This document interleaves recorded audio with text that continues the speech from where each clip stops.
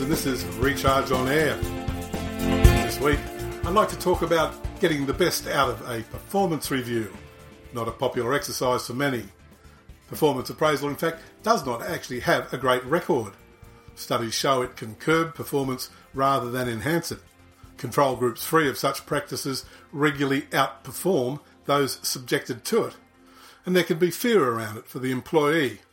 And the person charged with carrying it out is often untrained and finds it little more than a time-consuming irritation. So, should you do it? If you feel any of the foregoing and have no training in it, the answer is probably not. Handled badly, it can work against relationships rather than enhance them.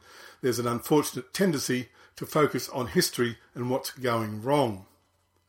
If you're going to go ahead, though, try the opposite view.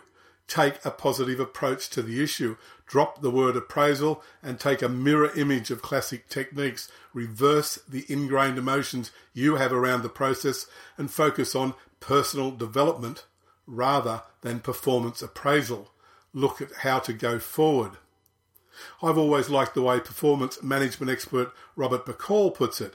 Appraisal programs, he says, fail because they're focusing on the wrong things.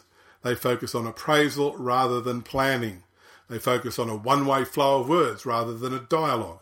They focus on required forms rather than communication, on blaming rather than solving problems, and on the past rather than the present or the future.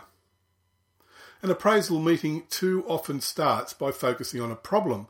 No one in the process is going to feel particularly comfortable with this. The employee may feel fearful or angry about it. The manager may feel discomfort in addressing it. Start instead with something that is going right. No matter how small the example is, ask how they can build on that success in other areas. Why do they work in that particular one? Search for an individual strength and start there. Everyone has one somewhere. That's where you start. If there is a specific issue you want to address, focus on the solution. Ask not what the problem is, but what is the outcome that would resolve it.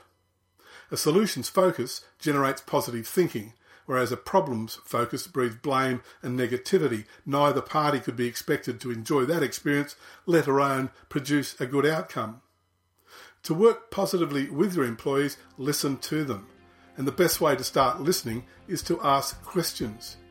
Ask for their solution, not for yours. You might be surprised at the positive outcome that can arise from this sort of approach to working with appraisal. I'm Alan Hargraves. This has been Recharge on Air. Thank you for listening.